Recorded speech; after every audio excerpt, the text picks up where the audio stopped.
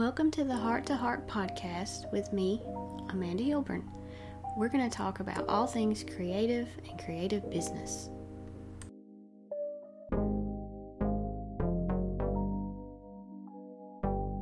Hi, I'm Amanda Hilburn, and I've been selling art online for about 10 years now. I sell or have sold prints and original art. I've created collections of art, products, commissions, all the things. Normally at this time of year, I am painting like a maniac and trying to get all of the orders done for Christmas ornaments. But this year, I'm not painting, and I've taken all of my original work off of my website. I've taken my prints off of my website. And as crazy as it sounds, I don't have anything original for sale during the holidays. And that's something that is probably a little bit hard to understand for most people, but I'm going to try to explain it the best I can.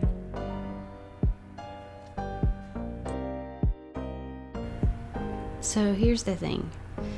When you sell artwork online, it has to be photographed and edited and listed and sold, marketed, shipped, all of the things.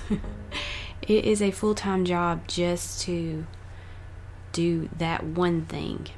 And in my business, I have started doing other things. So the actual selling of my original work was not the most profitable thing that I was doing monetarily, and it's not the best use of my time. So what I decided to do was just cut that out for now. It doesn't mean that I'm going to cut it out forever. I'm giving myself permission to take a break, not feel the pressure of trying to market and sell original work or any of my prints right now. I do have some merch on my website, but that is done through a drop ship company, so I don't actually have to do anything other than upload the photograph that's going to be printed on the items that the other companies will make those items for me and ship them for me. So a lot of people would say, why would you not sell your work? And it's because I am selling my work. I'm just not selling it in the same way that you might think it needs to be sold. And so I'm going to explain that also. So you're probably wondering what I am selling. And I am still selling my artwork. I'm just not selling the actual piece of art on the canvas shipped to your door. I'm still selling the artwork in the form of instruction, videos where I teach you how to paint, maybe videos teaching a technique or workshops. I have 2 memberships where I'm teaching different lessons. One of those memberships, I teach classes that have to do with business, online business, alongside creativity and painting. So I'm very busy with art, with painting, with creating, but I'm just not creating the way that I did when I first began. And that was 10 years ago, which is kind of crazy. But 10 years ago, I didn't have the opportunities that I have now for teaching, and that is where I am going to focus right now.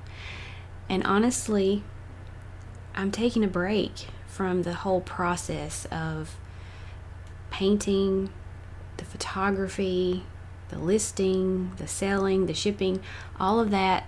I just need a break from, and it's okay because I have other ways to make income using my creativity that are more profitable, and they also help others. I may plan to do something like a Facebook Live sale on some of the things that are here in the studio before the end of the year.